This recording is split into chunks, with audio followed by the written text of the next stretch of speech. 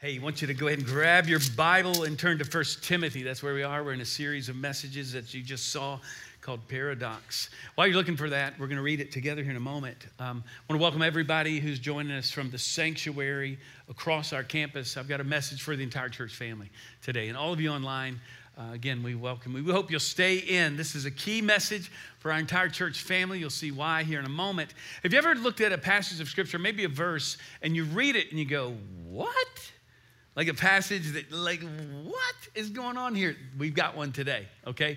Multiple verses that are really difficult to grasp, and we're going to dive deep into it. Now, before I get there, I'm going to challenge our dads along the way, and I want to do this I got a two-word message for all of our dads, and I'll get there in a moment. I know we got a lot of dads here who former athletes. Some of you still think you're athletes, you know, you're still living the dream. You're a weekend warrior, but we have dads who've played college football and even professional sports and those kinds of things. So I was not the great athlete. Basketball, soccer was my sport, but a lot of you don't know that I've shared this before. I'm actually a pretty outstanding bowler. I know that's kind of random, but and I don't mind telling you, I don't want to brag, but I'm a great bowler.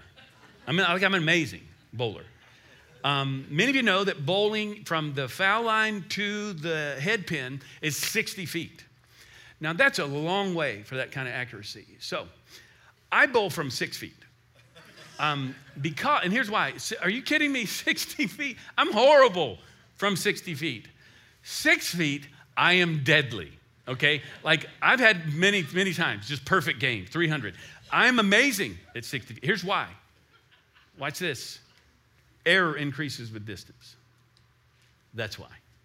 Error increases with distance. My challenge for dads, 2-word sermon every Father's Day that lands here somehow, somewhere. And I'm giving you up front here.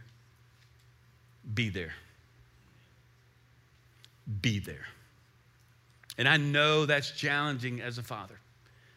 But God has called us to be present, to stay in, to be there. And this is also an important principle in Scripture. You've got to come in close.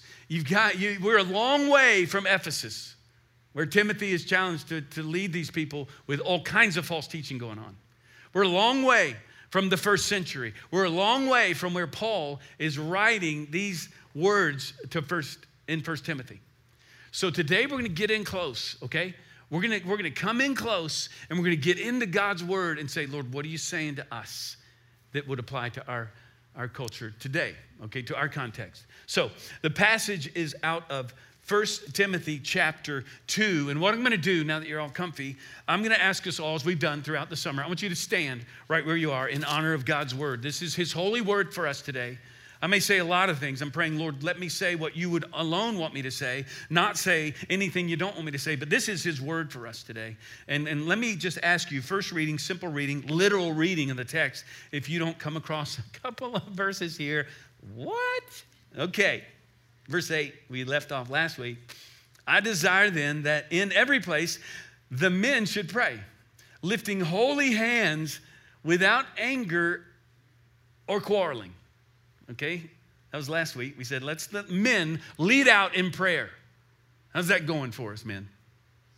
Men are to lead out in the church in prayer. He's talking about the gathering, by the way, here, specifically, the gathering like us today. Likewise, okay, so men, I got that. Now, likewise, also that women should adorn themselves in respectable apparel. All right, don't look around too much here. With modesty and self-control, not with braided hair, oh snap, and gold or pearls or costly attire. Anybody? Any women here ever worn gold? Any got gold on now? Okay. Repent is what I'm talking about. I'm joking. Sort of. Okay. Verse 10. But with what is proper for women who profess godliness with good works. Let a woman learn quietly with all submissiveness. I do not permit a woman to teach or to exercise authority over a man. Rather, she is to remain quiet. Shh. For Adam was formed first, then Eve. And Adam was not deceived, but the woman was deceived and became a transgressor. Yet she will be saved through childbearing. if they, women, continue in faith and love and holiness with self-control. This is the word of God for us today. You may be seated. Now, your first response, again, is probably, what? Right? And good luck, Pastor, with this passage. We're going to dive in deep. It's one of the most challenging passages in the New Testament. It really is. And it's been misinterpreted, misappropriated, misapplied. And it's caused great division in the church and great pain among our girls and our women. There's been a misguided patriarchy that has pulled verses like this out of context and have caused great oppression of women in the church. Now, that's the first thing that comes out is like, what in the world? Another thing is that this is Father's Day and we're talking about women, right? That's by design. I mean, it's where we are. We decided, let's do this. Now, another thing you might notice, you have a man talking about this. Now, we thought we could have a woman come and speak on this, but I thought this is a passage I need to preach, the senior pastor, to the entire church family. We've been in 1 Timothy. This is where we land. Let's say, let's go. Let's stay here. I've preached the content of this message to our ministry team this week. I've been the past 2 weeks taking a deep dive into this, but this has been a process for me for decades. I wrote a doctoral paper, chose to write a doctoral paper in a doctoral seminar on the Pauline letters, epistles, and his key verses around women in the church. So this has been something I've been deep into for years. And as a pastor, I've watched and learned a lot along the way. I've talked to women this past week. I've sought counsel and direction, and even how does this feel to be in the church? I've been in conversation with women for many years as a pastor, and I know that here today, many women are here today, and you've been hurt by the church. Some of you don't feel that at all. You're like, I don't know why this is such a big deal, but for some of you, you've been hurt by the church and a sense of oppression that's come upon you, maybe in your faith family of origin, maybe in your own family of origin. And I have talked to women after I preached this sermon earlier today. I talked to women this week, and in this context, talking about this in tears, about what the church, not Jesus, what some in the church have done. There's been this misguided patriarchy that has done great damage in our churches. And so today I'm just praying that we come to this humbly. And it's a hard passage. I'm not going to share the final word on it, but I'm going to share a word for us here locally, right here. You watch me online. Many of you will be guided to this sermon at some point. Maybe you're watching somewhere in the United States or around the world. This is a message for our church family. This is a message for, I'm a pastor of a local church. That's what I do. I'm the pastor of this particular church. And I'm going to do a couple of things here. The first thing, we're going to take a while to get to the text because I want to set this up. We're going to place this in context, okay, of the redemptive arc of history, of what God has been doing, the grander narrative of redemptive history, and where this passage falls in all of that. We're going to get real close, as I've said, to Ephesus. We're going to go in deep. We're going to look deeply into the context. I'm going to teach you in this sermon, I'm going to do something we do every week, all of our preachers and teachers do. Those who are trained to do this, I'm going to exegete the passage. Maybe you've heard that word before, in the context of hermeneutics, okay? It's a deep dive into the text to look at the context, to look at the language nuances of the original language, and to talk about how Scripture interprets Scripture, and, watch this, how we interpret Scripture through the lens of the way of Jesus. All of Scripture points to Jesus. He is the end of it all. He is perfect theology. So one of the things we miss often is how many people you know, this is the Word of God, my authority, this is the Bible, it's what it says. And that's kind of what they do with it. And they don't live much like Jesus at all. Paul says, as we saw in the first chapter, I don't care if your doctrine's right, that's bad theology. Bad theology. May it not be the case here. And as we look at this, I want to do so to really dive in for us as a church family to create hundreds of conversations as it guides us in the days ahead. This is a topic we're going to continue to talk about. We're looking at a speaker series in the fall, and one of them to be on this particular topic today, women, really, in the church. And again, let me remind you who's talking to you. I'm the pastor of a local church. I'm a husband. I am a father of 3 children, 2 girls, twin daughters, and my son, who all 3, each one is a spiritual force to be reckoned with. And I praise God for my son, for my daughters who are seeking the Lord. So I come at this as a father and a father of girls. This is not a message to prescribe something for every church on the planet. This is not the final word, that we need to bring to the big capital C church. This is a springboard for conversation. And I also want to remind you that some of you don't know, I grew up in a Southern Baptist church, Southern Baptist Convention church. My grandfather was the president of the Southern Baptist Convention even before I was born. I was ordained in the Southern Baptist church. I went to seminary. So I say all of this because my upbringing, right? All of us, your upbringing plays into the way we approach the Bible. And I would say this too. I too, like Timothy, who Paul says was discipled by 2 women, I too was discipled by women and men. In fact, I thought about this week. My youth minister when I was in high school was a woman. Mary Glover was my youth minister. That was normal for me. I don't know if that's normal for you growing up in the church. I was like, that's kind of weird when I think about it. But it shouldn't be weird. She taught me the Word of God. She was amazing. And I thought she was like 50. I thought she was probably 80 years old. But she was probably like 50, 60 years old. And she was incredible and impacted my life during those most formative years. So I come at this, and if you're like me or older than me, like I'm in my 50s, okay? If you're in your 80s, it just simply means you've got more predetermined ideas that are probably you might be wiser than the rest of us, but we all come at this with presupposed ideas, right? Now, some of you, think about your own upbringing now. Before we approach the text here, some of you grew up in some extreme patriarchal homes where maybe mom just served dad. He was like king. And maybe it was a completely loving relationship, like totally. I'm not knocking that.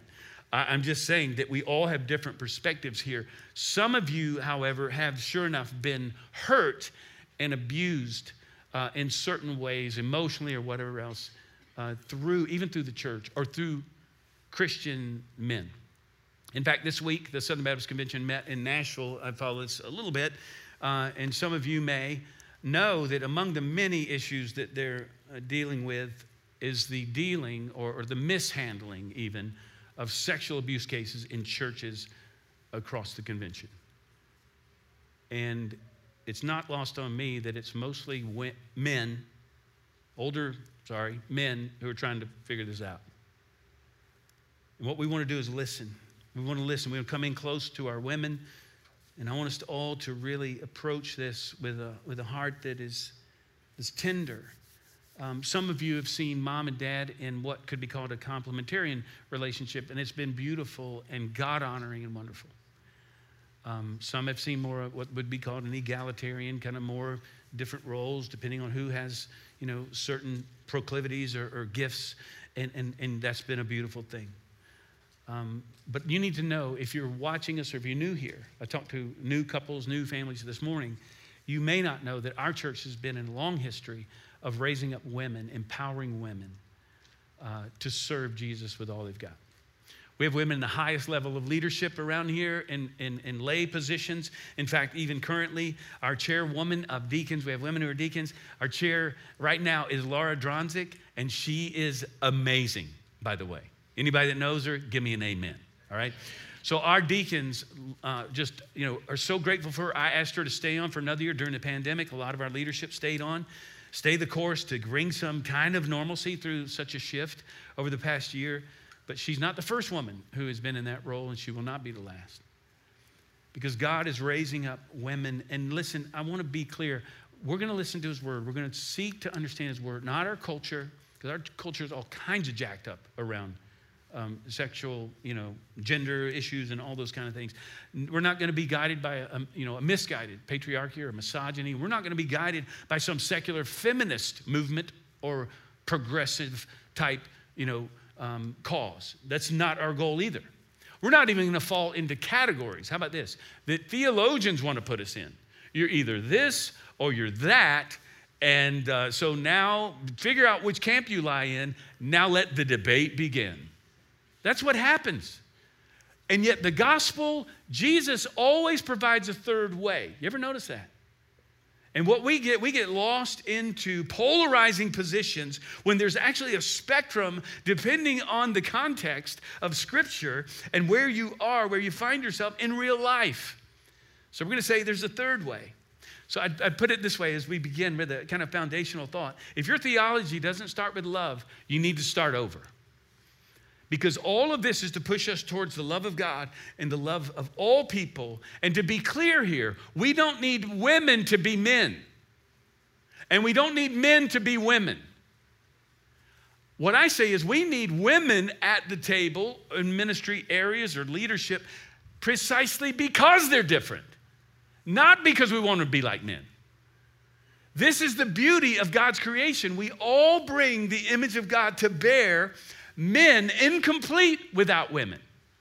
And so God has designed us to come together. This is why we're saying the paradox today, unity in the age, an age of division. And let me just give you now, before we get there, this grander arc of redemptive history. We look at Genesis 1. We see that we've all been created with equal value in the image of God. Male and female, he created them. And then let me ask you this. Who is to rule and reign over all creation? Men and women. And what we see then happening throughout all of Scripture is that God has created us, male and female, in order to proclaim His glory and His image to all people. We go through the Old Testament. If we had time, we would settle in on people like Rahab. We would go to Abigail, who saved the nation, and King David from some craziness. Deborah, one of the good judges, by the way, who was in leadership. We see Esther, who saves a nation. I mean, we could walk through all kinds of stories in the Old Testament. We get to the New Testament where Jesus then is going to come on the scene. He's going to release women unlike anyone in all of history. We see Mary the mother of Jesus. Okay, that's not a small thing, brings forth the Savior of the world. But we see Mary, one of his first disciples, who is at the tomb. This is not a small thing. She is the first one to see Jesus risen. She's the first person to see the center of the gospel, which is the resurrection of Jesus. And then it's not a supposed gardener. It's not an angel. It's Jesus who says, go tell my disciples what's happened. You go. She becomes the first evangelist, the first one to proclaim the gospel to anyone. The gospel message that came into your heart and changed your heart at some point, if you have received Christ, came first from Mary to the disciples, to the others. This is not a small thing. Jesus never called women to be silent. He never told women to put on the brakes. He said, go. And so then immediately after the resurrection, you know what happens? We go to the book of Acts. We walk through the early part of the book of Acts earlier this year. First chapter of the book of Acts. Men and women are praying for the Spirit to come. Acts 2 comes. The Spirit falls. And when the Spirit falls, He falls on men and women, boys and girls, I'm guessing, who are there as well. And they are filled with the Spirit. And when they ask Peter, what is this? He says, this is that. This is what Joel the prophet said would happen, that the Spirit of God would fall when the kingdom comes on earth as it is in heaven through Christ. Then the Spirit, same Spirit, Jesus, would come upon the people. And He says, here's what's going to happen. He's going to fall upon your sons and your daughters. He's going to fall on men and women, on your servants and your maidservants. This is a new thing that God is doing. And He's raising up people now filled with the Spirit to go forth to the whole world to proclaim His glory. Jesus sets the stage, and the church is born, and the kingdom comes and is coming and will come. And so then we look into the epistles, and Paul becomes then the primary voice, the primary instructor on how women are to act in the church, act in the family, what are the roles, how does this all play out? He says in Galatians 3:28, in Christ, he says, now there is no Jew, there's no Greek, there's no male, there's no female, there's no slave, there is no free. We're all the same at the foot of the cross. And this doesn't mean there's not, literally, doesn't mean there's not different sexes, right? Different genders. There's male, there's female, but he says we're all the same. There's a lot of opinions about this. I was looking through my research. I came upon a website. It's called The Transformed Wife. It's a popular Christian website for women. And in it, it had posted a lot of different teachings that were out there recently. In a recent post, it was entitled this. Listen to this. The recent post said, false female teachers elevate Jesus' words over Paul's. Let that sink in for a minute. Now, a couple things in my mind. I read this and I'm thinking, okay, first of all, if Paul does contradict Jesus, let me ask you, who are you going with? Who are you going to go with? Right? And then second thing though, real quick, is like, wait, Scripture doesn't contradict Scripture. It's all God's word, right? This is an invitation. Watch this. I told you, this is how you exegete a passage. When you look at something and go, that doesn't jive with the way of Jesus. That seems to contradict. That's an invitation to go deeper. And almost 100% of the time, it has to do with context. And we're going to see that today. All right? So, lots of teaching, a lot of training here. That's a great principle to follow. And always looking at Scripture through the lens of Jesus because he is perfect theology. And so look at 1 Timothy. Here we go. 1 Timothy chapter 2. We ended with verse 8 last week for men. And what I want you to see in this passage, if you're taking notes, a good place to start here. I'll walk through each. I got 3 points here. Good works over appearances, we're going to talk about. We're going to talk about gifts over positions. And we're going to talk about growth over progress. Jesus offers a third way. Look at verse 9. Likewise, also that women should adorn themselves in respectable apparel. And you immediately wonder, wait, is this Nordstrom? How is it respectable? Is Target legit? Like, yes, let's go. With modesty and self-control, not with braided hair and gold and pearls of costly attire, but with what is proper for women who profess godliness with good works. Now here he's using language that we would describe, character to describe clothing. Did you catch that? See, the women, there's a principle here. And what's happening in the context, the women of Ephesus were using the worship service to display the latest fashion. There's no place for that in the church. There's no place for us to come. Look at costly attire. Again, oh snap. Some of y'all okay. And it's okay to wear nice things and to look good. But these women are flaunting their wealth before members who had less. And he's back to, hey, we're all the same here. And look, he's not talking to the top 1 percentile on the planet, as we see here in North Dallas. What principles can we apply? Women are so pressured to focus on their body, on their looks. Men are too. But to wear the right clothes, to put on the right thing. But in the body of Christ, he says, this is not our focus. Our focus instead, Paul says, I'll tell you what to wear. Adorn yourself with godliness. Focus on that, not on the external. Your worth is not found in your appearance. It's found in your godliness, seen in your good works. Key question here, what do I wear then to proclaim that Jesus is Lord of my life? He says, well, you wear good works. You love.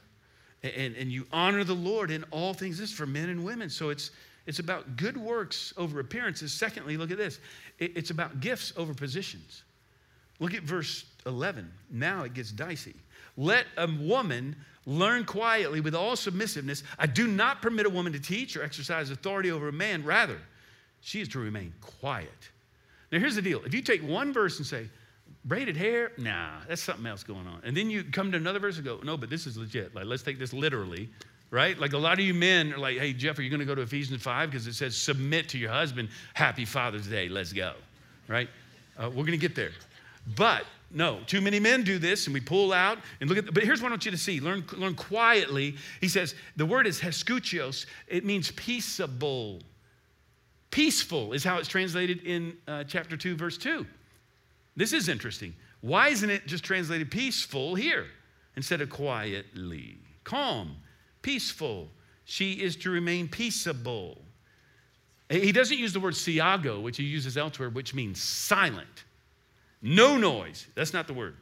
Submissiveness is the word hupotage. It means humble obedience. This is the posture we should all have. You see? And so look, this newfound freedom that women had in the early church is combined with this worship of the cult goddess Artemis in the Greek, Diana, but Artemis in the Greek. And what they would do, they would offer incantations and prayers out loud, and they would even adorn themselves. It was kind of the prosperity gospel of their day. Like, I'm going to dress like a goddess, and I'm going to come in, and I'm going to just. She was also the goddess of wealth and prosperity, and even the goddess of fertility. It was a very female-centric kind of a worship. The women would even lead out in the worship of it all. And now he says, hey, in this context here, and men coming out of this, Jewish into faith in Christ, a lot of the men were leading. And this is an open air kind of thing. Think about, they're not in a great hall. They didn't have a stage. They're just gathering, and people would gather from the outside listening in. And it was that kind of a context where they would come maybe in a home, but in a gathering like that. And so he's saying, man, we got to have some order. And he's basically saying, women, calm down. Calm down, be quiet, humble disciples, and learn. Now, some say no women should teach or have authority over men. It's what it says. It's for all time. Now, some make a distinction between teaching and exercising authority. Some make a distinction between teaching and preaching. But if you take this literally, and some do, but think through it with me. When does a boy become a man? Churches make distinctions there. Is it when he's 13? How do you apply that? It goes through a bar mitzvah. Do you go back to that, and then try to apply principle? Is it at 18? Is it 21? Let's say it's 18. Let's say in our youth group, okay, so when a boy turns 18, on the day before his birthday, you can have a woman teaching him all about Jesus, dropping truth on him. But on his birthday, whoa, get out of here. Let's get a man over this guy. I mean, where does that fall, right? So if you're going to play this out, there's all kinds of questions around that, and some have figured that out. Again, I'm not going to offer the final word here, but we've got to come to grips with the fact that some think and say this is once and for all. Now, if it is, it goes against the practice of churches that Paul himself have established. In fact, in 1 Corinthians 11, Paul gives instruction on how women are to prophesy in the gathering. And one of the clues here is the interpretation of the word that he doesn't use the word exousia, which is a common word. Maybe you've heard that word. Power, authority. He uses a different word. And it's found nowhere else in Scripture. Makes it challenging. So another exegetical kind of learning here. It's called a hapax legomenon. There's a word for it. It's a word that's found nowhere else in Scripture. You can press your dad and friends over lunch, the hapax legomenon that we talked about today. And it's a word, so this is not normal authority. So think about it. What would you do? When you look at words in Scripture, we go to different places where we find it. Bible Gateway and other Logos and other kind of helps. You can go to different words and say, it means that over there. Wow, it means that over there. That gives it a greater understanding. What do you do when the word's not in the Bible anywhere? Well, you go to extra biblical material, right? Outside of the Bible, same time period, in the Greek, Koine Greek, what did this word mean? The word is authenteo. The word means self, and it's a compound word, self and armed. You tracking with him here? He's saying these are women who are trying to usurp authority. They're powering up. These are women who are trying to arm themselves to take over, if you will, to dominate. And Paul says, shut it down. And this is the case for any kind of gathering. And yes, women who want to come forward and say, we're going to take over, and it's all about, our feminist agenda and progress or whatever else we might call it. And he's saying, no, this is for men and women. Doesn't matter what gender you are. He's saying that what he's talking about here is the misappropriation of authority. And this can be both men and women. We see the misappropriation of authority among men in our day. And we see it among women. Now, Paul is talking about the gathering here. He's not talking about marriage. Not here. But there are principles to apply. So if we go to Ephesians 5, okay, think about it for just a moment. Ephesians 5, we always look at, I was with a couple this week getting married. We're talking about the role of men and women.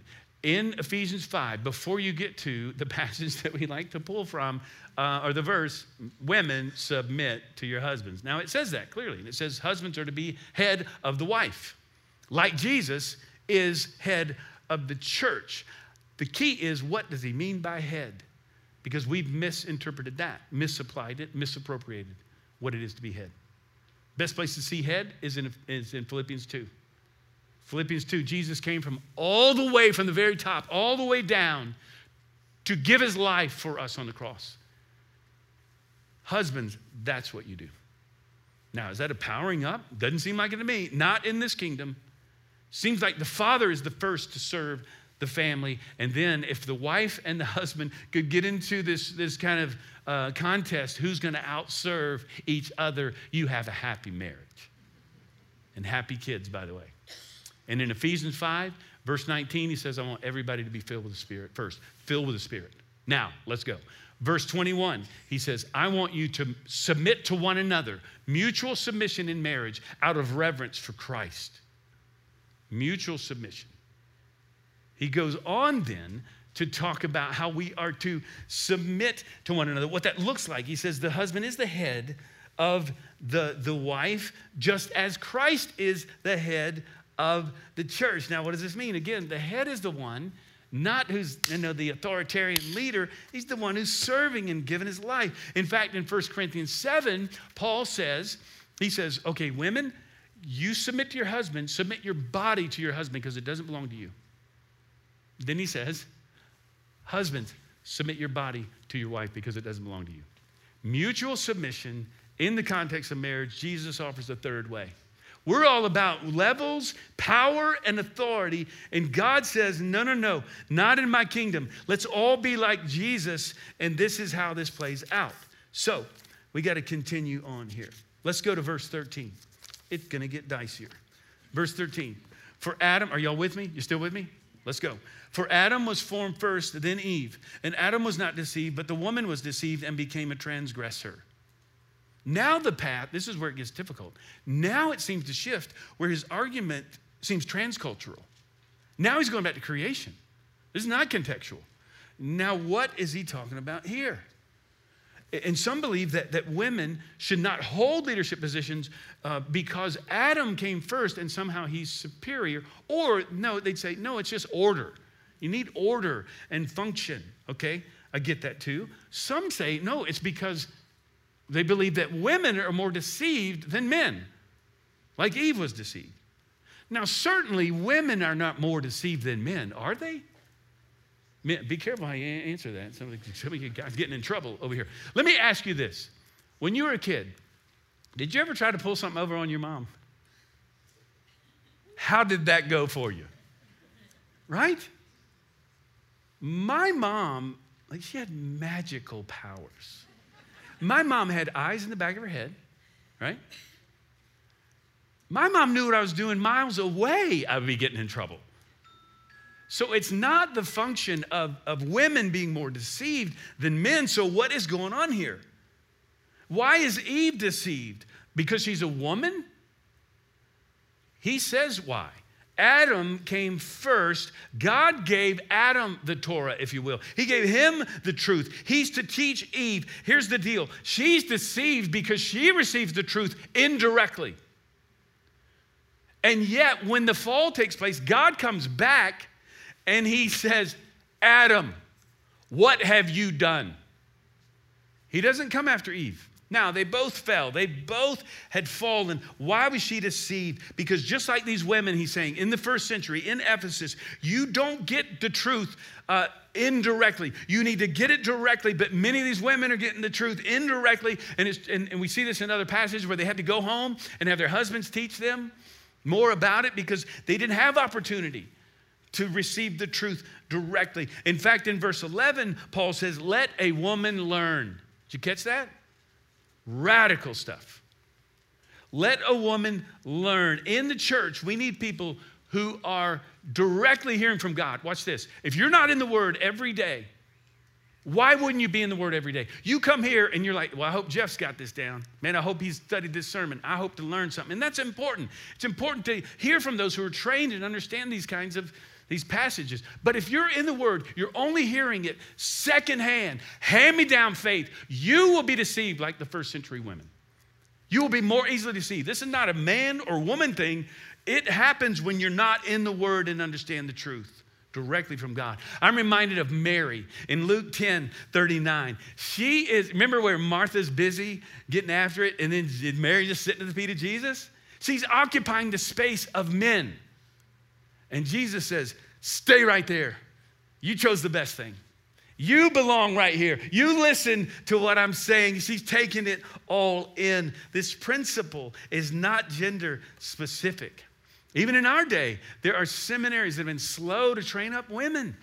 So you have fewer women in ministry because we're hearing indirectly. And I'm here to say, all women, to be raised up to pursue God's word. What we need are not more conferences about women and how you need to, your self-esteem and you're so fragile and we hope you're loved and you're blessed. And that's all good. I'm sorry. That wasn't in my notes. What we need are women who are in the word, who are in scripture and growing in knowledge of the word. And yes, teaching others the word of God. So Adam, you see, he comes first and he's responsible for it all. There's a principle there. I think, men, lead out in the home. Don't be like Adam. Lead your family in God's word. And look, if women are more easily deceived than men, why in the world would we have them teach kids who are more deceived and gullible than anybody? And we'd have to shut down VBS, by the way, and a lot of other ministries that are led predominantly by women, you see? And much work in the world, are you aware? Much work that takes place in the world is taking place through women. The fastest growing church in the world right now is in Iran, mostly led by women. You know why? It's not an issue. Who's leading? Who's in power? This is much more of an American, I believe, kind of a corporate model. And instead, why does it not matter out in the world on the mission field? Because the point is to get the gospel out by all means, all people necessary. And God's raising up all of us to share the good news of the gospel. And if you look in Scripture, you just continue on. And as I noted, this would be contrary to the practice in the churches that Paul has established. We see women, again, in the book of Acts, are filled with the Holy Spirit. Philip's daughters are prophesying in Acts 21:9. We see he's given instruction on how to prophesy women in 1 Corinthians 11. In Romans 16, I just want you to look at that passage today. He's dropping names of women. 2/3 of them are women. And he's talking about leaders who've helped him. We got Junia, who was actually in prison with Paul. Junia was prominent among the apostles. We have Phoebe, who's a deacon there in the church. And we have also Lydia, who's not mentioned in Romans 16, but she's one who opened the door to the gospel in Europe, hosting the church in her home. We got 10 other women here in Romans 16. Just look at this passage today. And I want you to see what God is doing here. Now, if you continue, and still, you're like, Jeff, I don't know how far this goes. I still struggle with women teaching over men or preaching. I get that. I understand. I can argue both sides of this. But here's the deal. Currently, you have a male pastor, okay? And anyone who teaches in our church is going to be assigned by me and with others, vetted by me, if you will. So this is our practice here, at least. We see good works over appearances. We see gifts over positions. And then finally, we see growth over progress. And here's what I mean. The progress that will come is when all of us are growing to be like Jesus and we're pushing all of our girls, all of our women towards him to proclaim the gospel. The way we shatter glass ceilings is not primarily through protest, rallying the troops. Instead, it happens when our girls and our women are raised up to be like Christ and released in all of their gifting, listening to him, listening to the Spirit of God fall upon them. Now, I'm going to land on this last verse, and it gets even crazier. Look at verse 15. Yet she shall be saved through childbearing. What? If women continue in faith, love, and holiness with self-control. Now again, Scripture interprets Scripture. No one is saved through childbearing. What is he saying here? The word is sozo. She will be saved. Here's what's happening. I think it's back to the cult of Artemis. He may be referencing the impact of the goddess Artemis, Again, she was known as the goddess of childbearing. And so social pressure on women was to remain loyal to the goddess or they could die in childbirth. And remember, there was no epidurals, there are no doctors like we have today. And this is such a beautiful message to women, to young women. He's saying, listen, in the Ephesian context, you don't have to dress like a goddess. You don't have to have babies. You just commit your life to the grace of Jesus Christ, evidenced by your good works and your love and faithfulness to him. This is such a powerful message. But I also think that what's happening here in the macro narrative, he's saying that even Eve, how about this, is saved. Anyone is saved through childbearing, through childbirth. Ultimately, through the birth of the ultimate baby, Jesus Christ himself. I think what Paul's doing here, he's offering a kind of idiom for femininity and womanhood. And he's saying to all women everywhere, and he's saying it to all of us here in this place, he's saying, listen, you can be saved as a woman. You don't have to be a man. You don't have to be masculine in this context. You don't have to worship Artemis. God accepts women as they are. This is why we're saying growth over progress. Our growth is to continue in faith. Our focus is growth. And so I'd say it like this. Our focus is not breaking glass ceilings. It's not feminism, a sexual revolution. Our focus is growing in faith in what Christ has already done and then allowing his Spirit to release us. The focus is on growth, my growth, your growth, the growth of all of us here, the growth of the kingdom. Now, should we try to break glass ceilings? Of course we should. Should women be treated fairly regarding wages and positions and giftings and other matters? Of course that should happen as we advance the kingdom. But listen, when we push our daughters into their giftings and their calling them to use their gifts as God has created them, those ceilings are going to be shattered as God releases women across the life of his church. There are no gifts that are given to men that are not given to women. There are no certain things that women can't do because they're women or they're inferior. You can't have real growth or real progress without real growth. And real growth comes as we all commit ourselves fully to him. So I'll close with this. How long? How long will we continue to raise up our girls as little preschoolers to come to know that God loves them? How long will we raise up our elementary age kids to say, you know what, you can understand the gospel? Our high school kids, you can come to faith in Christ. How long will we draw our kids, our girls, to come to faith in Jesus and tell them you are fully filled with the Spirit of God? God's Spirit is upon your life. He has a plan for your life. You can surrender your entire life for him. He loves you, not because you need to be this or that, but because of who you are. How long will we raise up our high school girls and send them off into the future, into the world, and say, you are totally loved by God, filled by the Spirit, gifted by him. You listen to him. You follow what he's telling you to do. You obey him and no one else. How long will we continue to raise up our women to serve the Lord and yet tell them there's certain things you cannot do because of your gender? Not here, friends, not in the kingdom of God. Jesus has released us to say it's not about positions, it's not about levels, it's about being obedient to him and following him. It is giving our lives over to him. And I just challenge all of us to do that today, male and female, boys and girls. And I want us to close our time in prayer. Would you just do that? Let's just close our eyes and bow our heads. A lot of teaching today, a lot of content. So important for us. And Lord, I pray that you would, every person listening to me, watching online or right here in this room, those in the sanctuary, Lord, that you would set us free by the power of your Spirit. And Lord, help us to follow your word, obey you in everything that we do. And we'll let you be the one to determine where you place us, what you call us to do in the context of your church. And so, Lord, release our girls. Release our women to be all that you've called them to be. And we pray that the gospel will advance and the kingdom will come as a result. We give you our lives. In your name we pray. Amen.